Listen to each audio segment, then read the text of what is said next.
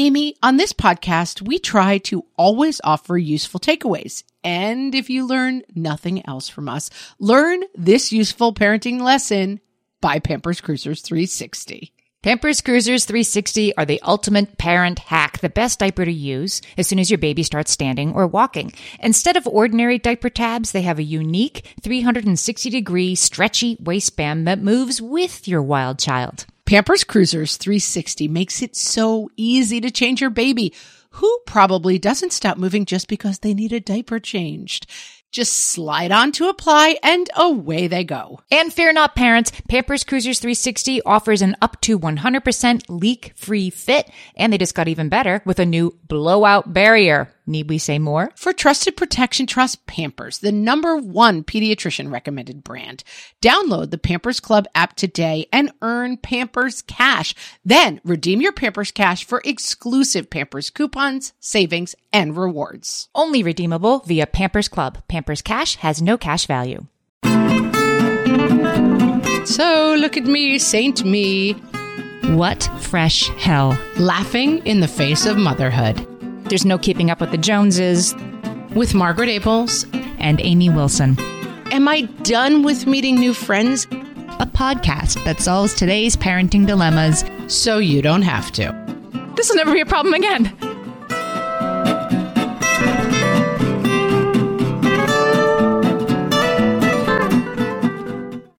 Hey everybody, welcome to this episode of What Fresh Hell, Laughing in the Face of Motherhood. This is Amy. And this is Margaret. And this week we are talking about how to be a wide mom, which doesn't sound right, Amy. It doesn't sound. You don't mean fitting through door, problems. You mean inclusive. Yes. Is what I was thinking last night. I'm like, I think she means inclusive. Yeah.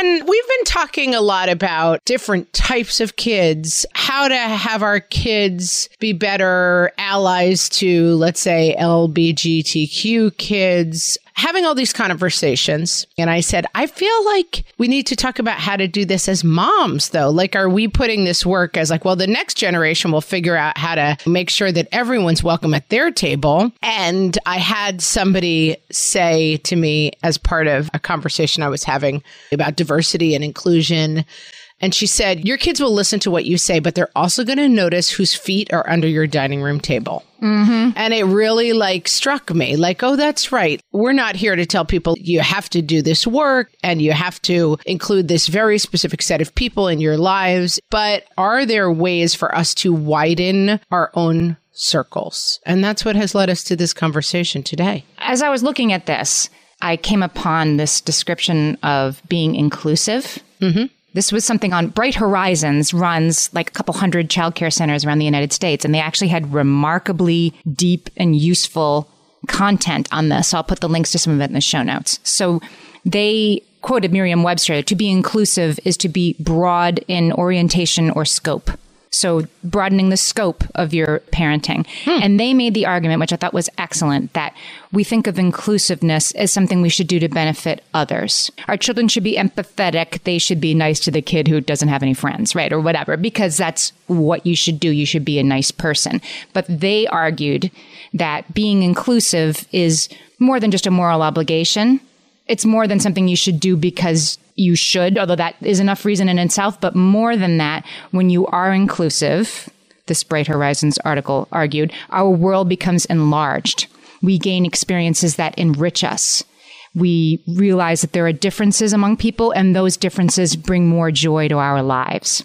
So that it's worth doing the work. Yeah. I think that's such a good point. And I think that this is something that people struggle with. The idea of being a nice person is very important to us. But when you are only inclusive from your own understanding of your own niceness, sometimes the results are not as good.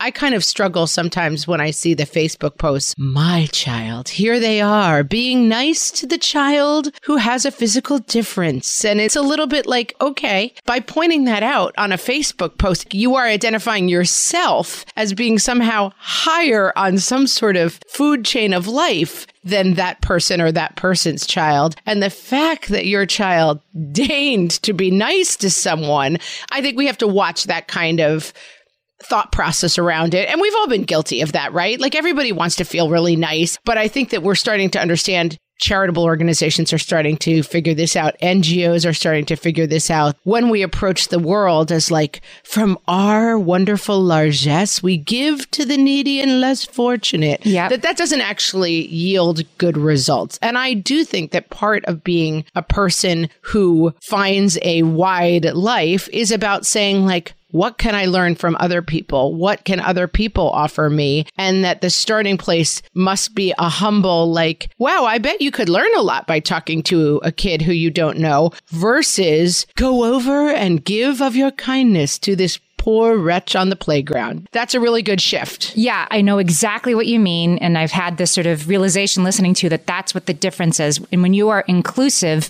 you allow those experiences to change you. You allow yourself to become a different person and to consider that this person has something to teach you, as opposed to like, let me work at the food kitchen every Thanksgiving morning and then sleep the sleep of the righteous. I am a wonderful person, instead of really getting to know the people in your neighborhood, right? And the people who do things differently than you, because in some ways they're going to do things better than you. There's things you can learn, and learning from that instead of just going home. We have all been in the process of learning this. Amy and I, because we are hashtag Oldilocks, please see our merch store for Oldilocks t-shirts and mugs.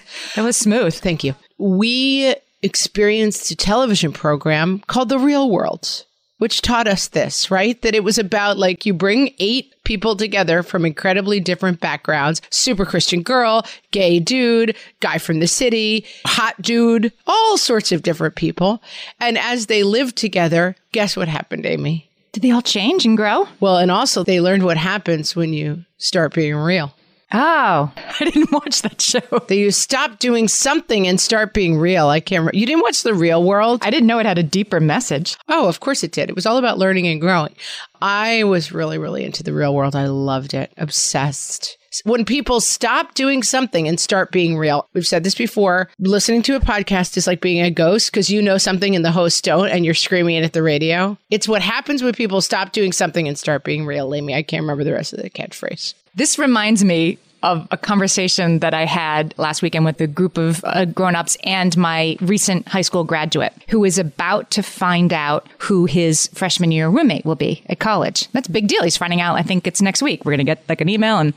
Exciting times. And then, of course, what did everybody do in this group of 5 or 6 people? Like, oh, my freshman year, like, oh, what a night. Everybody told either their own, my freshman year roommate was a nightmare, or my brother's freshman year roommate. Everybody went around the circle, and I'm watching my kid's face fall. See, also, I'm about to have a baby, and everyone's like, oh my God, I pushed for 79 hours. Yeah, like everybody's doing this, and I felt obligated to say, like, haha, in the moment, and then also later, like, you know, that's kind of like a meme. It's a thing people do.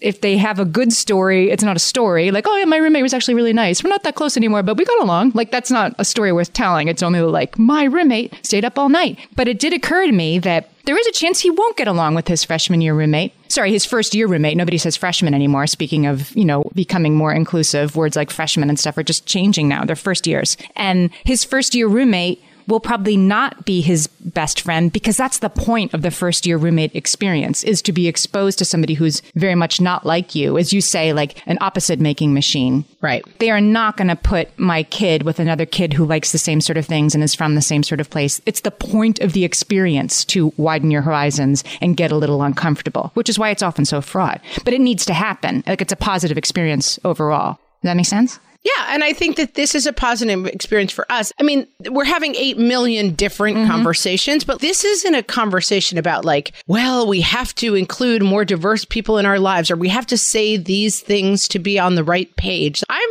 actually interested in what areas of our life are we accidentally not meeting a wider range of people, not opening ourselves up to new friendships. I mean, our pool is open right now for the first time since the before times. They never opened our town pool last year because of COVID. And we're back at the town pool, and we sat down, and it's just missing that year. I don't know anybody at the town pool. We went early in the morning. So the early birds at the town pool are the people with little kids. We just went because I was like, I'm getting out of the house early, and we're spending the whole day there. And my husband and I were looking around and saying, we don't know any of these people. people. And I was like, oh, I guess we'll just sit and read our books because our kids are old enough to kind of do their own thing. And that's great.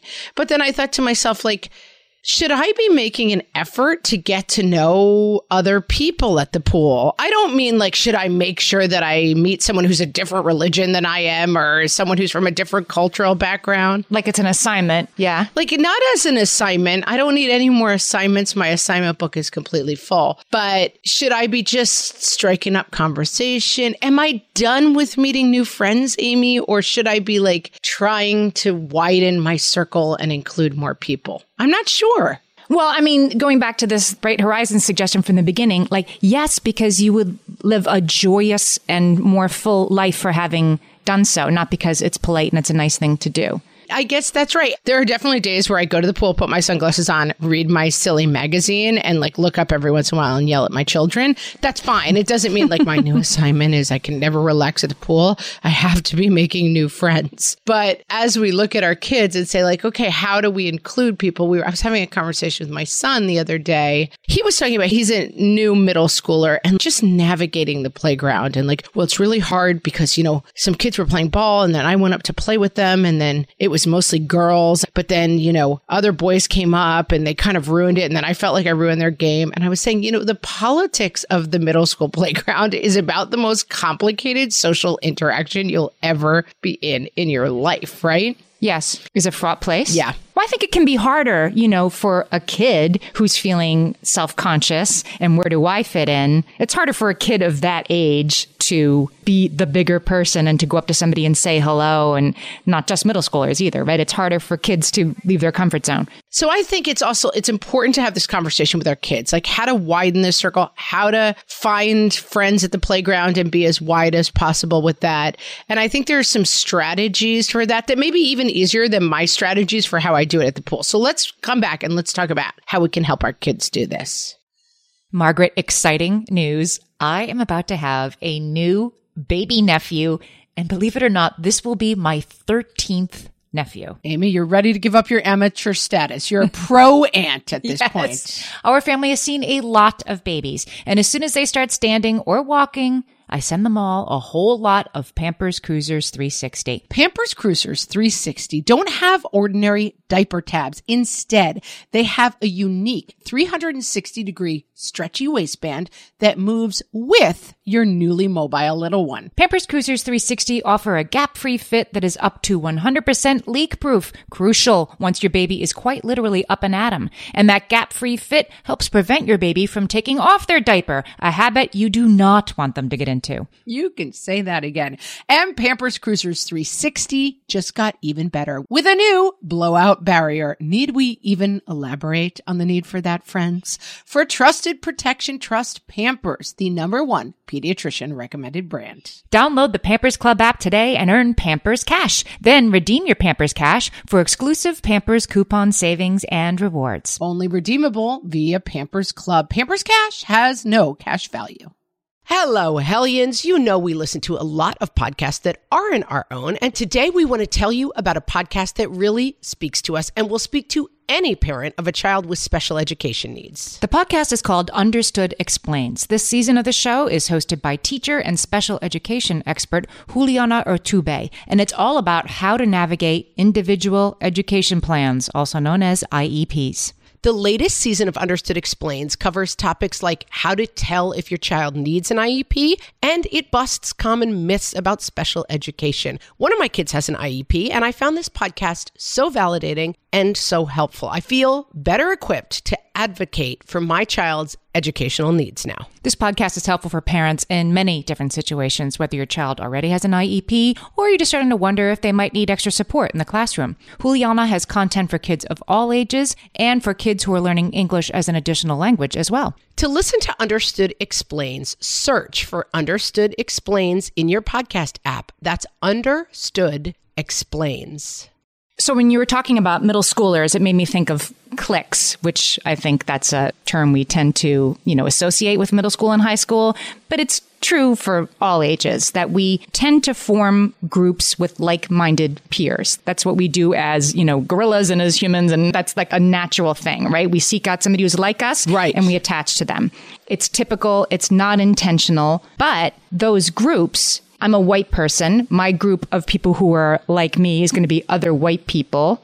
And it is going to unintentionally, perhaps, exclude people who aren't white. It's going to seem like this group is for white people. You know, there was that book called Why Do All the Black Kids Sit Together in the Cafeteria? Yes. Fantastic book if you haven't read it. And it's like, because all the white kids sit together in the cafeteria, but you guys don't think that's weird. You just think it's weird that the black kids do. Like we form groups with like-minded individuals, and then those groups from the outside can seem very unwelcoming to the neurodivergent kid or the autistic kid or, you know, whatever, the trans kid. That group isn't for me. And that can be unintentional, but it's still present, that feeling. And so you do have to go the extra mile. And I think it's harder for kids to do that than adults. Yes. And I feel like we were circling it a little bit in the first part, but I think that's exactly right. Like, assuming we're all nice people who want to like be, you know, wide in our friend circles and make other people feel, you know, that we are open to experiences with them. Like, that actually takes work. One example is that at my kids' school, they have a buddy bench, which I think most schools kind of have now. It's a new invention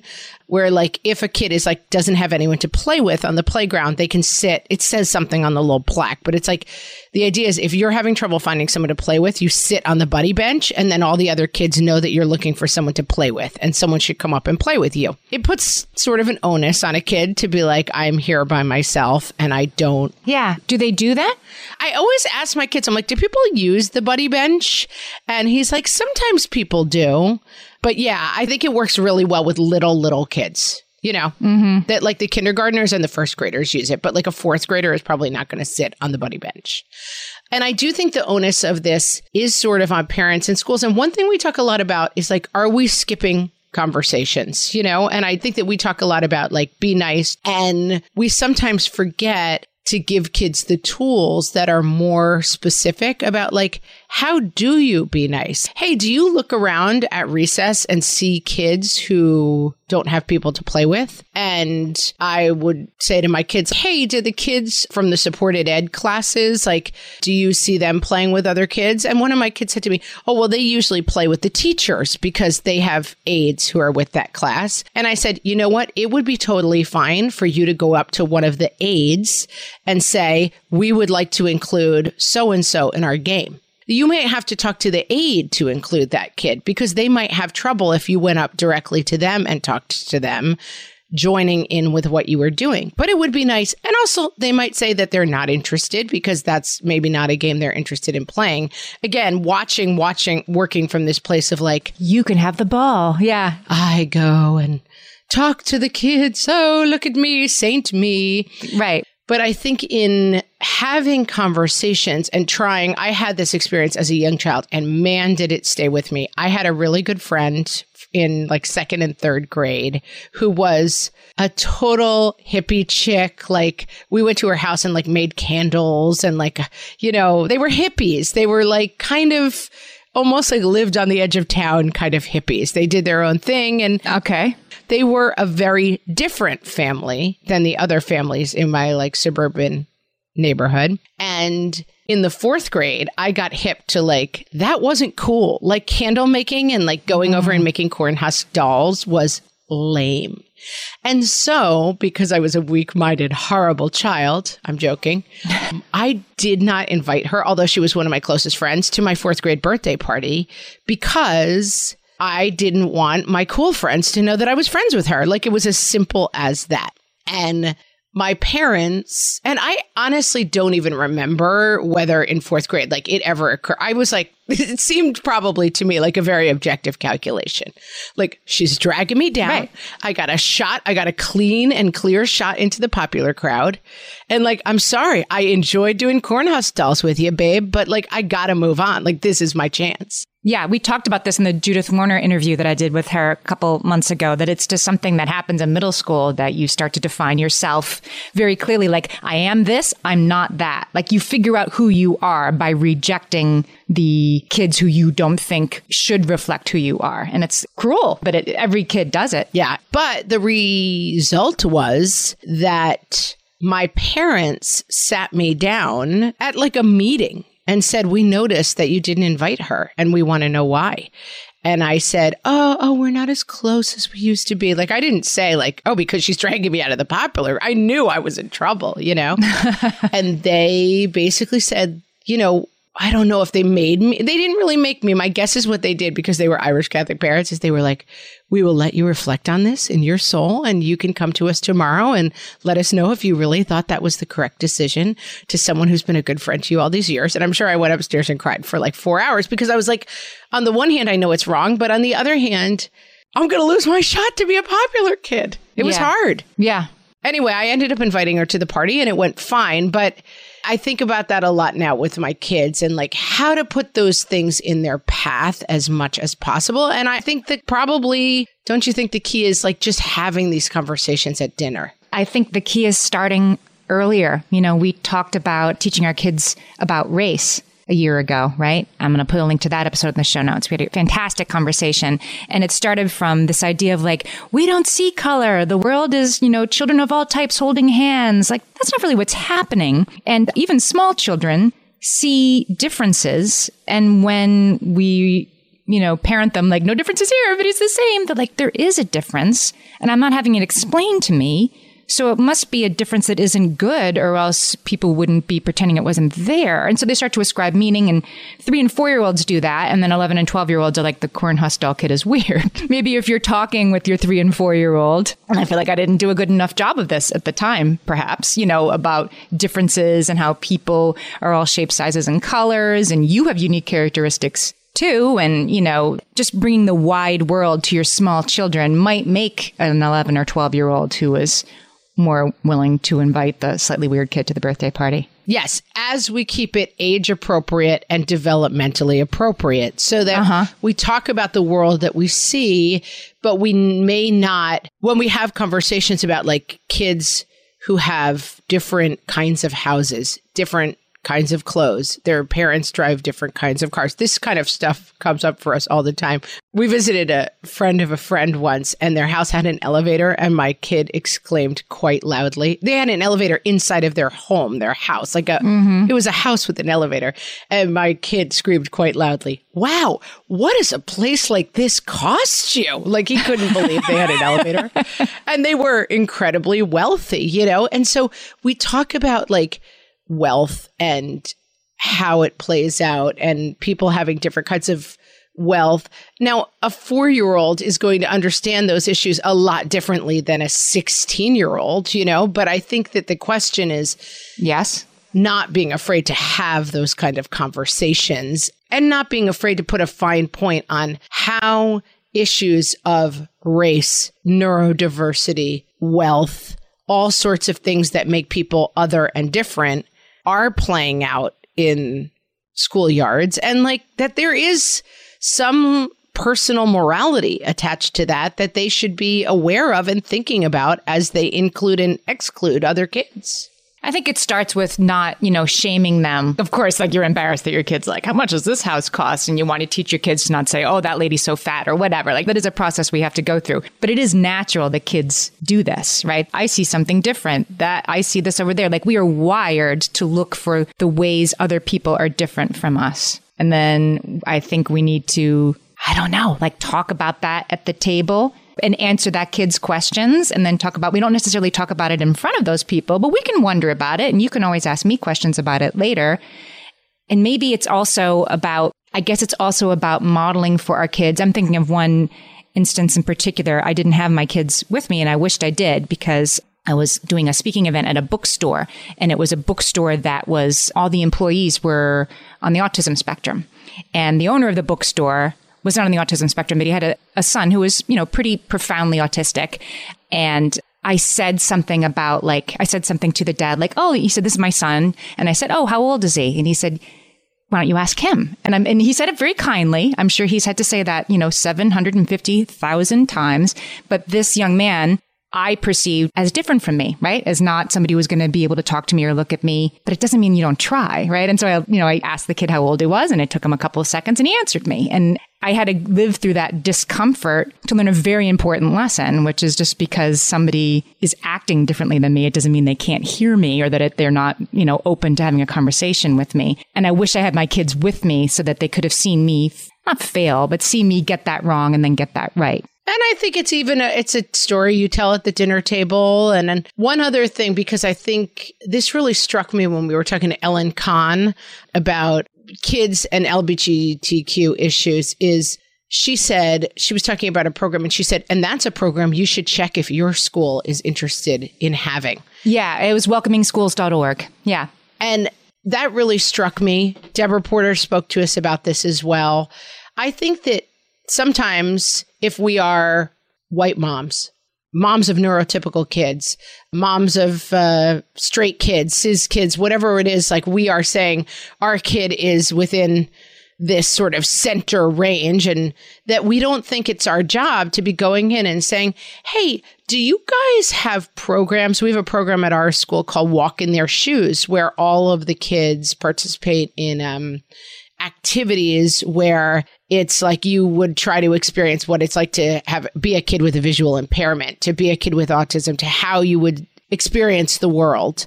And it's a program that says to kids, like, why don't you feel what this is like so that, and step 2 of that is then you can welcome those kids more because you've come to understand, like, oh, I could see that I could have this experience of being visually impaired. It wouldn't make me scary. It would make me have problems navigating the stairs maybe, but are your schools offering programs and talking to kids about how to understand kids from all sorts of different backgrounds? And if they're not, it's probably a good idea to get involved in the school scenario and say, like, hey, I heard about this amazing program.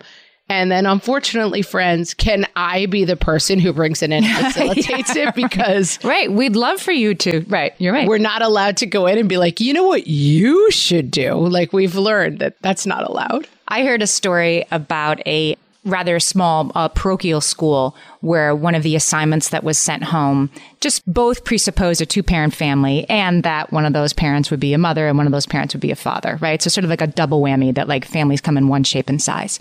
And somebody whose family did come in that shape and size was the one who went to the school and said, this is very hurtful. And we actually have a kid in this class that has 2 dads and you need to rethink this, and went to bat for them, didn't know them, felt like, I don't know if it's my job to get involved, but like, I just feel like I should say something. Anyway, this 2-dad family reached out to her later and said, like, thank you so much. We really appreciated that. We were hurt by that. We didn't feel like we could say something. We feel like our relationship in this school is kind of tenuous. We don't really fit in, and we didn't want to make a big deal about it, but we really appreciate that you did. So there's a case where somebody did go to bat, even though she wasn't sure she should, and it was totally the right thing for her to have done. It's also a case of what we're going to turn our attention to next, Amy. Looking at the man in the mirror after this break. Okay.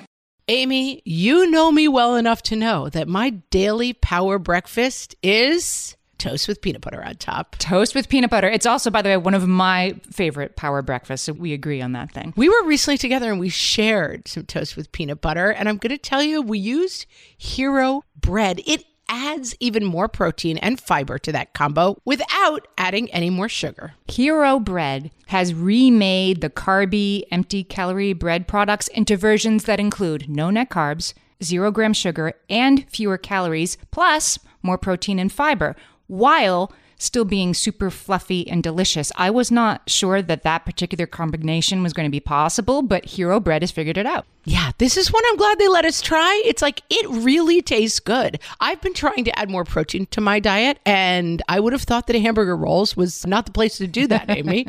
But all of Hero Bread's products, from rolls to tortillas to croissants, we please, offer protein and fiber, 0 to 1 grams of net carbs, and 0 grams of sugar. Start your Hero Bread bundle on their website and get 10% off your order.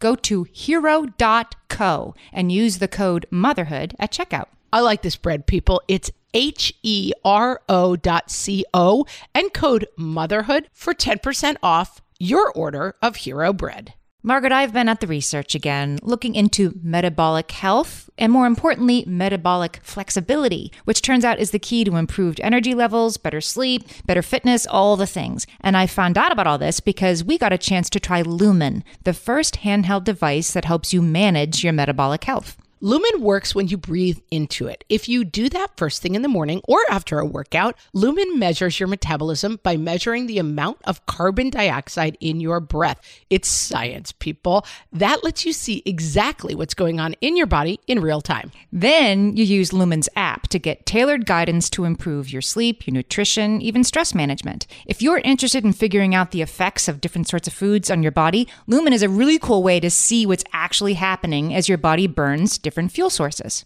If you want to take the next step in improving your health, go to lumen.me and use FRESH to get $100 off your Lumen. That is LUMEN.ME. Lumen.me, and use the code FRESH at checkout for $100 off. Thank you, Lumen, for sponsoring this episode. And now, the moms you will meet at the town pool this summer. From the What Fresh Health podcast. The I'm here all day and I am prepared mom. Your towel's wet? No problem. I have a duplicate backup towel system. Hungry? Do you want morning snack, morning meal, or early post-lunch nosh? Goggles? Of course I have goggles. What size and shape do you prefer? Oops, there goes my timer. Let's reapply sunscreen, people. The watching the weather on her app mom. Nah, I'm looking at the Doppler on the phone, but my calculations will be fine. That storm is going to come in at least a mile north of us. We might get a sprinkle around 3:47 for about 6 minutes, but nothing to worry about. The mom of older kids. Oh, me? Oh, I don't even know where my kids are. They might be over by the deep end. Or maybe they walked over the basketball courts with some friends. I've just been sitting here reading my novel and enjoying this delicious mint-infused tea I brought. The we are not here for ice cream mom. No, we are not here for ice cream. We are here to swim.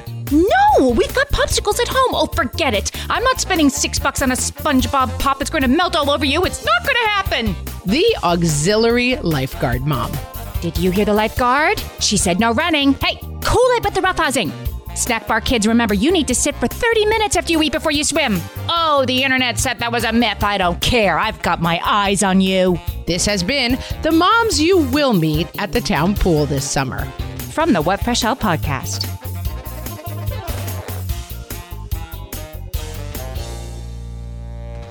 So the thing that really brought me to this topic, and we've been talking a lot about our kids because I think that that's how it plays out and it's important to think about and talk about.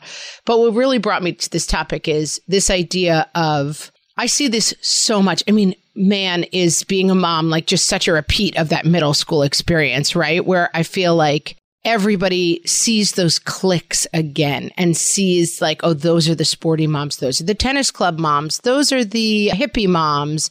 And there's a million jokes about that. We've made those jokes like, oh, the crunchy mom versus the always on time mom, the Peloton mom, right? It's fine. There are people who act certain ways and we categorize them. And, you know, we're not here to say like, oh, we should have never done it. Yikes. But I do think it's interesting as we have had this experience, Amy and I very specifically, of talking to this fascinating wide range of moms who are doing all sorts of things and raising all sorts of kids, that it does make me ask the question of like, where am I closing my own circles? Where am I making other moms in my community and my town feel excluded? Mm-hmm. Okay, Amy, where am I and how can I fix it? Well, there was an article, Melissa Hart wrote an article for Parents Magazine called 5 Ways to Help Children Be More Inclusive of Other Kids. And this was one I'd never thought of. And all my years parenting, so I wanted to be sure to say it in this episode. She said, make sure that you're scheduling play dates with the kids in the class whose parents don't necessarily speak English or not English as a first language, because those kids are being left out of the chit chat and the birthday parties and the stuff because their parents don't speak English, don't have the email account or whatever. Like they're not being contacted and it's not the kid's fault. And she gave an example of a parent who actually like had to use Google Translate to set up a play date with the kid because there was no way to communicate with the parent otherwise. But guess what? There are ways to do it now, including through the kid. My kid had a friend who could translate, for his parents because he spoke 2 languages. And it's worth doing that work. Like I was like, wow, I never really thought of that. The inadvertent exclusion of parents who aren't fully participating in the school process because the school is leaving them out without meaning to, but they are. Yeah, I think that's really true. And I think, It's a dicey one because it's like, okay, this is an issue that affects the LGBTQ community. Oh, I know who we should reach out to. Here's the 3 families in our town that we know fit into that category. And that is annoying. It's actually not that helpful to always be like, I have decided to befriend you because you're gay and I am a person who wants to be inclusive. Like, Right. Don't do that. But I think it is an awareness question of, as you sit at the pool with friends and stuff, are you just always making that? We talked about this with Radha Agrawal when she was on, like what did she call it? Like a portal person, like a person who pulls other people in. Yeah. Kids are a great connector, because the kids do some of this, like they're going to maybe more naturally gravitate to kids who look like them or seem like them in whatever way. Right. But this has been hard for COVID too. Like when I'm in the classroom, I know all the kids' names. So when a kid comes out who maybe speaks a different language or I don't know the mom, I'll go over and be like, hey, Peter, how are you? Oh, this must be your mom, and try to make a connection and like, oh, we should get them together for a play date. And it's great to use the kids as connectors to people you don't know and like follow your kids' lead to some degree, like, and just give a bigger range of people. I think a try is really helpful. And then if Peter comes over and you're in your friend group, it's like, oh, this is Peter. Do you know this group of people? And like try to fill that role of being a connector. I think it's important. Now, I am a person for whom that comes very naturally and an extrovert. And I don't know if that sounds like a horrible nightmare to some people.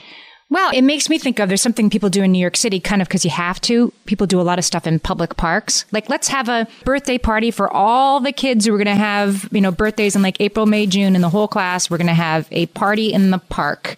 And then it's just this sort of common space where everybody can show up. And it doesn't matter if somebody brings 2 people or 8 people and you bring a bag of potato chips or soda or you bring a cake. It doesn't matter. And it's this sort of common ground where everybody can meet. And as long as it doesn't rain, it's really utopian because in New York, it's particularly fraught. Like people's apartments are small or you're embarrassed of it or it's not as nice as somebody else's. And meeting outdoors in a park is just the most inclusive way to do it. And so my kids' school has been during COVID and now it's going to keep going. It's just like every Saturday there's a thing. Like come if you want. It's the same picnic table every week. And sometimes it's 50 people and sometimes it's 10.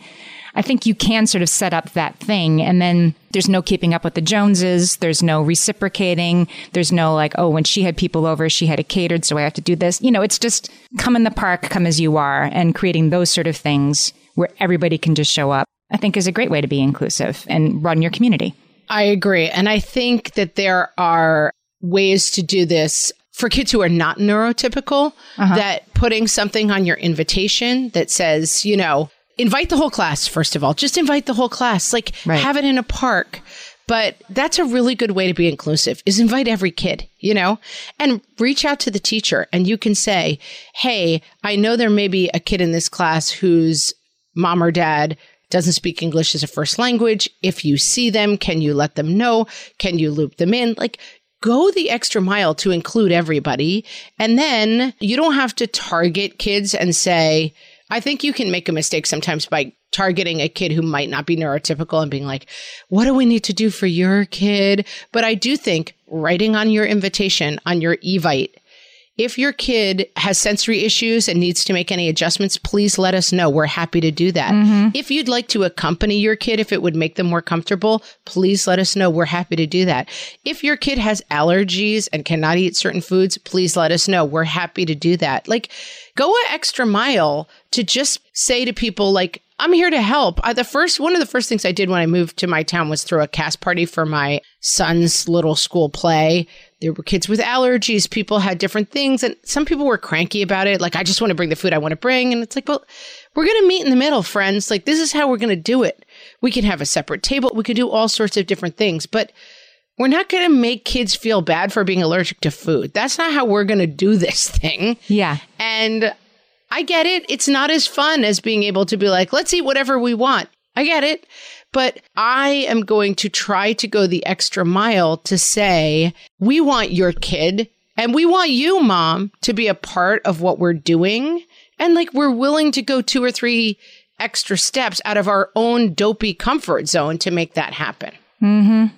Well said. It takes work, though. It takes some work, and it also is a little bit, you can hear as we talk about it, it's a little bit of a tightrope, right? Like we're a little squirrely around some parts of it because you want to get it right. No noblesse oblige. You want to be like, it isn't like, look at wonderful me coming over and saying hello to you. That can't be that way. It has to be out of a genuine curiosity to learn from somebody. Yeah, and people don't need anything from you except for your friendship and your outstretched hand, you know, and it's about teaching your kids too. Like, it's not about what you can give to other people. It's about just like you include people as part of who you are as a person. Well said. And some of this stuff needs to be done on a larger scale, and you need to be on the lookout for programs that can really affect this kind of stuff in schools. Because we say this about play. We said it in our play.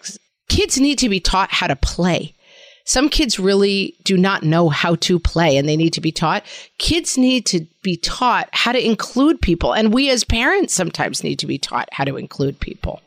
I want to give a shout out to weneeddiversebooks.org. I will put a couple of other links in the show notes as well, but that's a great place to find books for your school, for your home, and, you know, just get books and videos and TV shows in your home featuring people who don't all look just like you. It's a great way to start these conversations. Yeah, I love it. Yeah, solved it.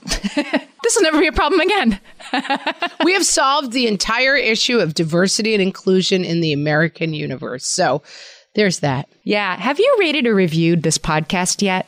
I mean, there's got to be a few of you out there who never have. Yes, I have, Amy. I gave it a very good review. I said especially you. I said I was great and you were pretty good. Thank you. Rating and reviewing podcasts you love, like this one or Toddler Purgatory, it's a great way to help more people find the show. You can do it right where you're listening. Swipe, tap, give us some stars, give us some love. Give us some love, people, and help other people find us. And with that, go be an inclusive, wide mom. You shouldn't even be able to fit through the door, be so wide. And we will talk to you next time. So long.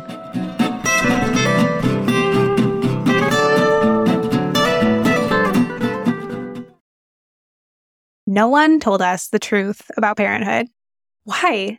This is the podcast everyone needed before they had kids, because now that those little ones are here, there is a lot to unpack. I'm Rachel Shepardota, and I am your host for the podcast No One Told Us, where we tell the truth about parenting and let you in on all the stuff you really should have known about before having kids.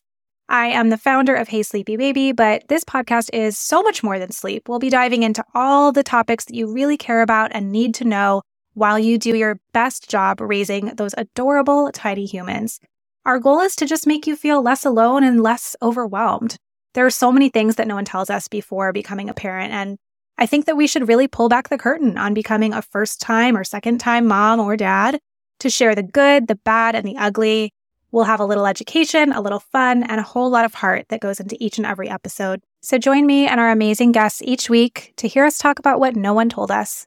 Margaret, it's an exciting news day. An exciting news day indeed, Amy. A few years ago, we launched our first spin-off podcast, Toddler Purgatory, hosted by the hilarious Blair Brooks and Molly Lloyd. And guess what? Now Blair and Molly are back with their all-new podcast, Unsticking It. You know Blair and Molly as two busy moms and actors, and somewhere between potty training and the pandemic, they both felt like they lost their creative kaboom. In their new podcast, Unsticking It, they are going to talk about how all of us can get back to what lights us up after motherhood. Amy, I need this. Me too. And Blair and Molly will be talking to fellow imaginative minds. We're talking actors, artists, and creators of all kinds about how we can all unstick ourselves from whatever muck we're stuck in. Follow, subscribe, and listen to Unsticking It wherever you get your podcasts. That's Unsticking It with Blair and Molly, because sometimes life stucks.